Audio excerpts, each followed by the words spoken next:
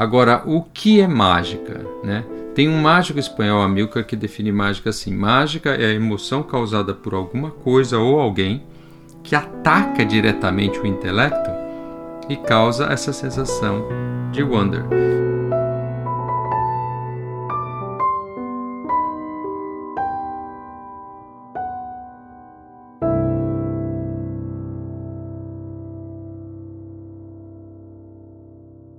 Esse é o Rubens, cofundador da Abracademy. Meu nome é Cris Ferraz Prade e esse é o podcast do Vital Compass. O episódio de hoje explora mágica, encantamento e autoconhecimento. Eu tive o prazer de conversar com o Rubens Filho recentemente. Ele e eu somos brasileiros, morando em Londres, mas a gente resolveu fazer a nossa conversa em inglês. E porque também o trabalho do Rubens acontece muito por aqui. A gente se divertiu muito numa conversa muito gostosa, fazendo esse exercício do estrangeiro, que é se apresentar num outro país e fazendo conexões em outro país, relações em outro país, identificando as diferenças culturais, valorizando o que a gente traz, enriquecendo o olhar com as características que a gente observa de outras culturas, outras pessoas. Foi muito gostoso, foi um bate-papo de quase 1 hora. E antes de vocês ouvirem ele, eu vou contar um pouquinho do Rubens para vocês. Ele se formou em Direito, mas depois de um tempo ele percebeu que ele queria trilhar outros caminhos profissionais e foi aí que ele começou a trabalhar em publicidade. E ele ficou anos nessa área, até se mudar para Londres. Ele se mudou para Londres em 2012 e de repente a mágica entrou na vida dele de um jeito muito especial, através da fundação da Abracademy. Como eu já falei, né, a gente resolveu fazer uma conversa em inglês, mas eu pedi para ele se ele podia fazer a gentileza de gravar uns trechos da nossa conversa em português. E ele super topou. Como a mágica age no cérebro e na nossa mente. Bom, é interessante a gente olhar quais as primeiras reações e perguntas que vêm à cabeça quando a gente vê uma mágica acontecer, né? Então a primeira coisa geralmente é aquele uau, como você fez isso? Ou não acredito, incrível. Então esse momento é o momento que as pessoas acabaram de experimentar essa sensação de encantamento ou de wonder. Eu tenho um pouco de dificuldade de traduzir wonder, mas eu diria encantamento é o que mais se assemelha aí. E wonder é uma sensação formidável e ela tem fins evolutivos. Agora, o que é mágica, né? Tem um mágico espanhol, Amilcar, que define mágica assim: mágica é a emoção causada por alguma coisa ou alguém que ataca diretamente o intelecto e causa essa sensação de wonder. Então, no momento que o intelecto é atacado, o cérebro não dá a resposta. Ele fica nesse espaço do não saber, do desconhecido. Né? E o que é wonder? Eu gosto muito de olhar para a neurociência para entender o fenômeno de wonder, porque wonder sempre começa com o estímulo do mundo exterior. Então, vamos dizer, você acabou de ver uma caneta flutuando. Então, os olhos no início só capturam, né? Mas isso é só luz. Né? Aí esse estímulo externo passa pelo processamento de baixo para cima. Então vai ali para trás da sua cabeça, no córtex visual, tem as linhas, as formas. Começamos a criar uma imagem com a luz que veio do estímulo externo. Né? E conforme essa informação vai para cima, onde ganhamos contexto do que está acontecendo, tem um outro processo acontecendo no cérebro.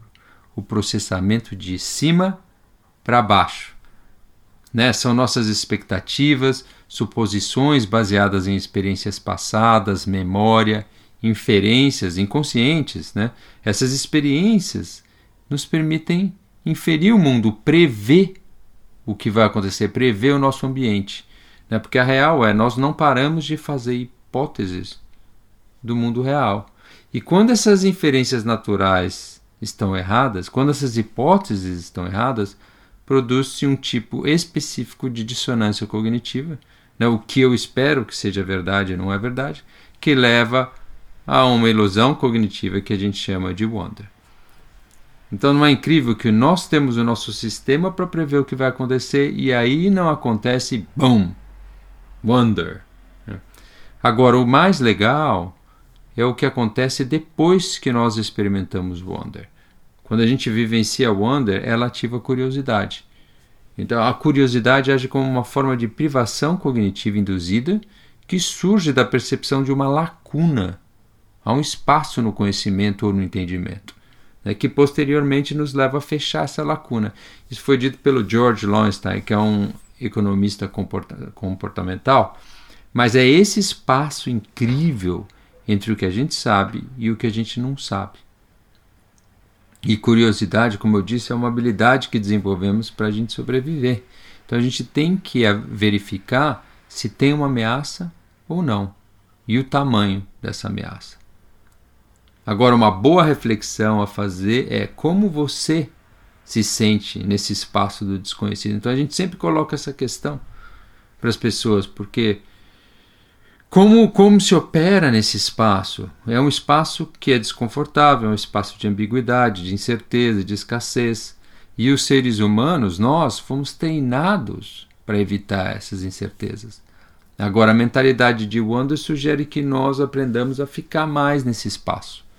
Então, em vez de se livrar desse espaço, nós temos que criar condições para ficar aí, nesse espaço de curiosidade por mais tempo. Criar ambiente, pensamentos, hábitos que nos permitam ficar nesse espaço. Experimentando possibilidades para tomar decisões melhores, em vez de vir diretamente com uma resposta. A gente tem uma tendência a pular rápido para achar a resposta certa. Mas se a gente está começando, vamos dizer, você está abrindo uma nova empresa, você está vivendo um ambiente de pandemia, não dá para prever como vai ser. Você não vai ter todas as respostas certas.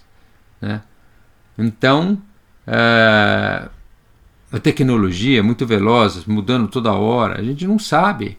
A abordagem mágica, então, é abraçar esse desconhecido com curiosidade e wonder.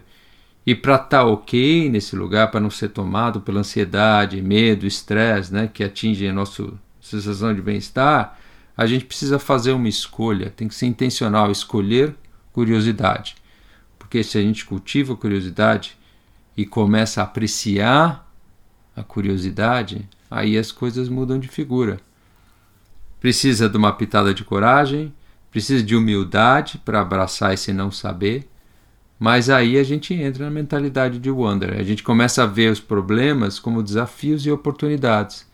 E isso que é muito importante, a gente tem que parar de confiar na nossa memória como a única fonte de inspiração. É muito limitada a nossa percepção do mundo. Então nós temos que buscar novas respostas para problemas antigos. Às vezes uma pergunta que você já sabe a resposta, veja se tem. Fica um pouco mais nesse espaço que você de exploração, para poder então expandir essa área de conhecimento. Tem um mágico e cientista, Dr. Matt Pritchett, que eu admiro muito. Ele fez uma pesquisa extensa com cientistas, bispos, empresários, artistas, mágicos sobre o wonder, e ele fala assim, para experimentar encantamento é preciso renunciar a uma certeza da certeza e abraçar um mistério. E fazer isso requer humildade. Não é ignorância estúpida, mas é preciso ter a mente de iniciante, esse espírito ensinável. Eu acho que quando a gente se permite estar nesse espaço de curiosidade, é um espaço fabuloso. E tem 3 dimensões de curiosidade que é importante olhar. Um deles é a curiosidade sobre nós mesmos. Então eu sempre uso a analogia do espelho mágico. Nós seres humanos, nós somos uma das pouquíssimas espécies que é capaz de se reconhecer no espelho. E quando a gente vê um espelho, a gente não vê só como a nossa aparência. A gente está vendo também a nossa psique, como a gente pensa. Nós temos consciência do eu físico e do eu psicológico. Então as atitudes, valores, intenções, emoções. E o espelho é essa ferramenta básica, mas que vem sendo usada como prova dessa condição humana. E a riqueza disso aí é usar o espelho não como para se auto-iludir, né? Porque o espelho mágico não faz a mágica para nós que temos que fazer. Porque nós somos os únicos que podem mudar a maneira como percebemos a nós mesmos e aos outros, sejam familiares, companheiros de trabalho, amigos. Eu acho muito legal como o Rubens fala aqui de autoconhecimento através da curiosidade sobre si mesmo, porque é exatamente isso. E um passo importante é a gente renunciar à imagem idealizada de nós mesmos, para que a gente possa então enxergar de forma mais compassiva quem a gente é, né? A gente com todas as características que a gente tem e que faz parte de ser humano. A beleza que o espelho revela é muito mais complexa do que alguma coisa simplesmente estética, né? E se conhecer emocionalmente é difícil, mas o passo mais difícil é a aceitação. Então, é nos conhecer e nos aceitar nossas forças, o que nós somos bons, mas também aceitar nossas fraquezas. E eu acho que quando a gente olha no espelho, a gente tem uma tendência a negar, a confabular o que a gente vê, né? Porque a gente quer manter essa parte esquerda do cérebro aí intacta, o conteúdo das nossas crenças, no que nós realmente acreditamos, isso aí a gente não quer mexer, né? A gente tem uma tendência a não aceitar a inconsistência que possa ameaçar essas crenças, as nossas verdades. E precisa de um esforço ali para a gente começar a mexer nessa caixinha. Mas esse processo de aceitação permite abrir essas portas para criar novas percepções sobre o que e quem somos, né? E aceitando nós mesmos dessa maneira, a gente pode começar a mudar e melhorar o que a gente não gosta. E esse é o poder da curiosidade sobre nós mesmos.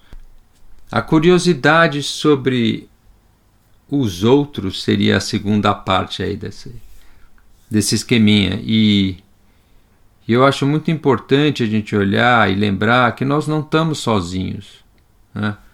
A vida envolve outros e somos seres sociais, né? Sociáveis. E acho que o que é fundamental é que para a gente crescer, a gente precisa trabalhar com os outros, né? Os outros vão nos ajudar nessa jornada, né?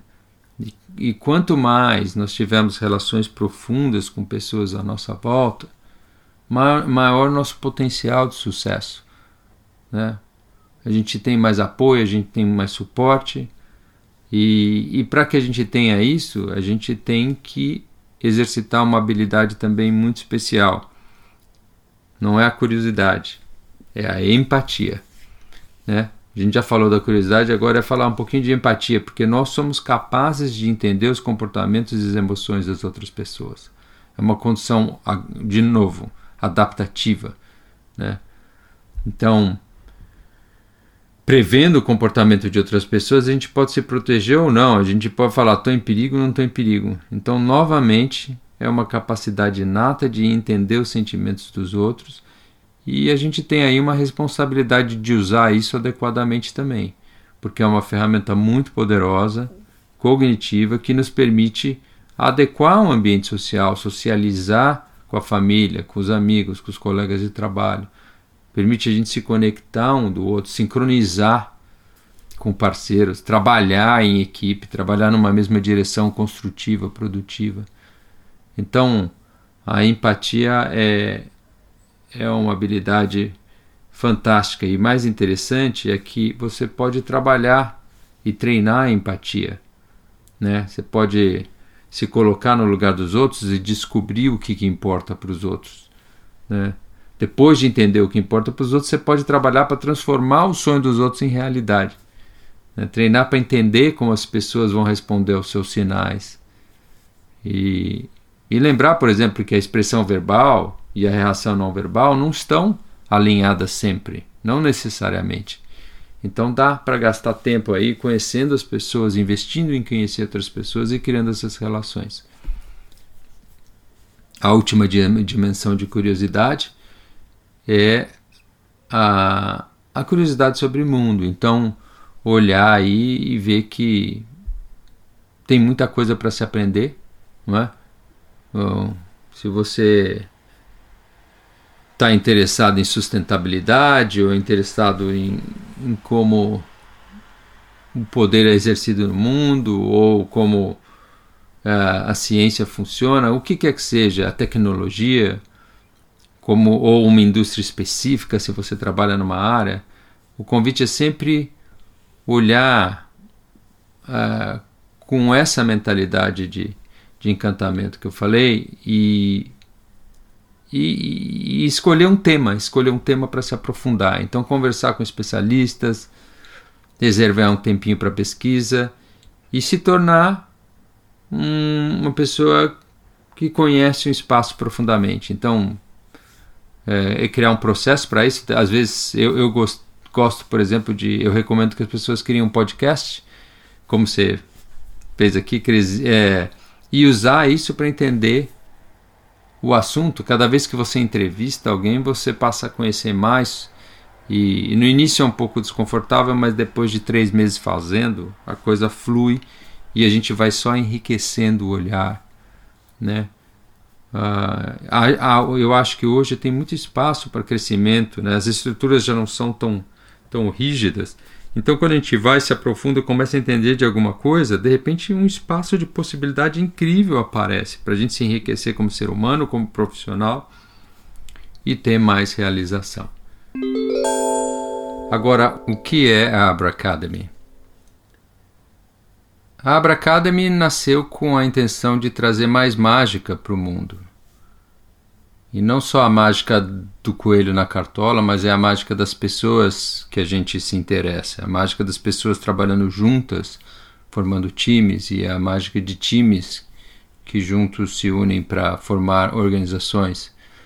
Então a ideia sempre foi ajudar no desenvolvimento das pessoas. Como que a gente faz isso? Aí que entram os elementos descontraídos da mágica, né? Porque a mágica tem essa parte de engajamento, de conexão das pessoas, ela apresenta sempre um outro olhar sobre as coisas. Então isso traz um universo muito rico para discutir temas, né? A psicologia da mágica, a neurociência da mágica. E a Abra Academy tem usado a mágica nessa direção faz já 5 anos, e trabalhando com grandes clientes. Então a gente vai ao Netflix e trabalha times para que esses times possam pensar fora da caixa, para que eles possam fazer trabalho melhor juntos, e vai para Unilever e faz trabalhos similares, e enfim, as empresas hoje elas estão mais abertas a usar diferentes maneiras de ensinar, e o que a mágica dá é esse aprendizado com a mão na massa, de você passar por uma experiência, você pode refletir, você pode discutir, né? E é um microcosmo muito interessante, é um microcosmo que você vai e leva para a sala do escritório, e dá para fazer uma atividade super interessante e ter discussões relevantes. Na versão da nossa conversa em inglês, o Rubens fez uma mágica. E a gente tinha que colocar um anel no dedo de uma das mãos, da mão esquerda. E ele ia adivinhar em que dedo que o anel estava. Foi muito divertido brincar de mágica, ouvir as instruções dele, colocar o anel no dedo e ir trocando, né? Foi muito divertido. E é muito lindo isso, porque essa é uma mágica que foi desenvolvida por um mágico chinês. E foi muito lindo isso, porque essa é uma mágica desenvolvida pelo Juan Esteban Varela, que é um mágico chileno. E ele faz mágica especialmente para pessoas com deficiência visual. Achei muito lindo. Para essa mágica, você vai precisar de um anel, ou imaginar um anel. E aí o Rubens falava que ele falou, né? Coloca o anel em qualquer dedo da mão esquerda. Mesmo que não entra, pode colocar só na pontinha, na ponta do dedo. Então, só que ele gravou essa mágica em inglês. Agora vem a pegadinha. Se você não sabe falar inglês, essa é uma oportunidade para você exercitar sua curiosidade e escutar a versão em inglês. E pedir para um amigo te ajudar. Se você sabe inglês, mas está acostumado a ouvir os episódios em português aqui no podcast, faz um exercício de listening. Eu lembro que era assim que os professores chamavam na aula de treino de escuta, quando eu fazia aula de inglês. E você deve estar pensando, poxa, por que não fez a mágica em português? Eu podia ter pedido para o Rubens se ele poderia fazer a gentileza de fazer a mágica 2 vezes. Mas eu fiquei pensando, nossa, seria um jeito legal da gente aguçar a curiosidade aqui. O Rubens falou de se permitir não saber para explorar. E ele falou de empatia, de conexão. Fica aí a provocação para você ouvir a mágica em inglês. Está no final do podcast. Acho que levam o quê? Uns 8 minutos, mais ou menos. São os 8 minutos finais. E aí você pode ouvir e se encantar com essa mágica, descobrindo que ele vai descobrir em que dedo que você colocou o anel. O poder da mágica é um poder de encantamento.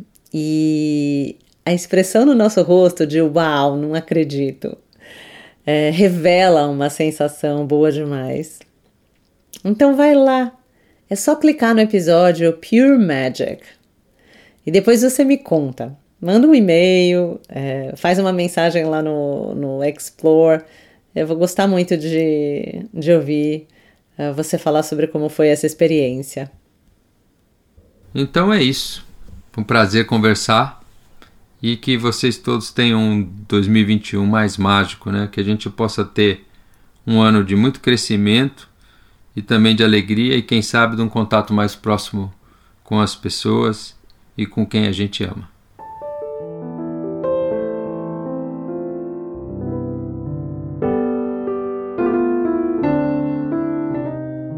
Eu espero que você tenha gostado desse episódio.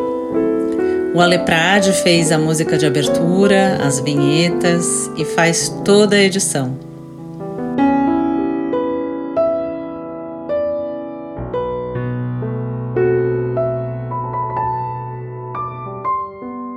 Antes de eu me despedir de você, eu faço um convite para seguir o podcast no Spotify ou se inscrever no Apple Podcast. Quando a gente faz a busca do Vital Compass no Apple Podcast, por exemplo, aparece lá uma opção de inscreva-se e é só clicar. Quando você tiver um tempinho, aproveita também para entrar lá no site. É www.vitalcompass.com e se registra lá, faz um login. Assim você vai poder acompanhar bem de perto as postagens do Explore e os podcasts assim que saem do forno. E se você gostou desse episódio, faz um review aqui. Pode parecer bobagem, mas ajuda outras pessoas a encontrarem o podcast. E aí a gente vai ampliando a nossa roda de conversa. É isso. Até a semana que vem. Cuide-se bem.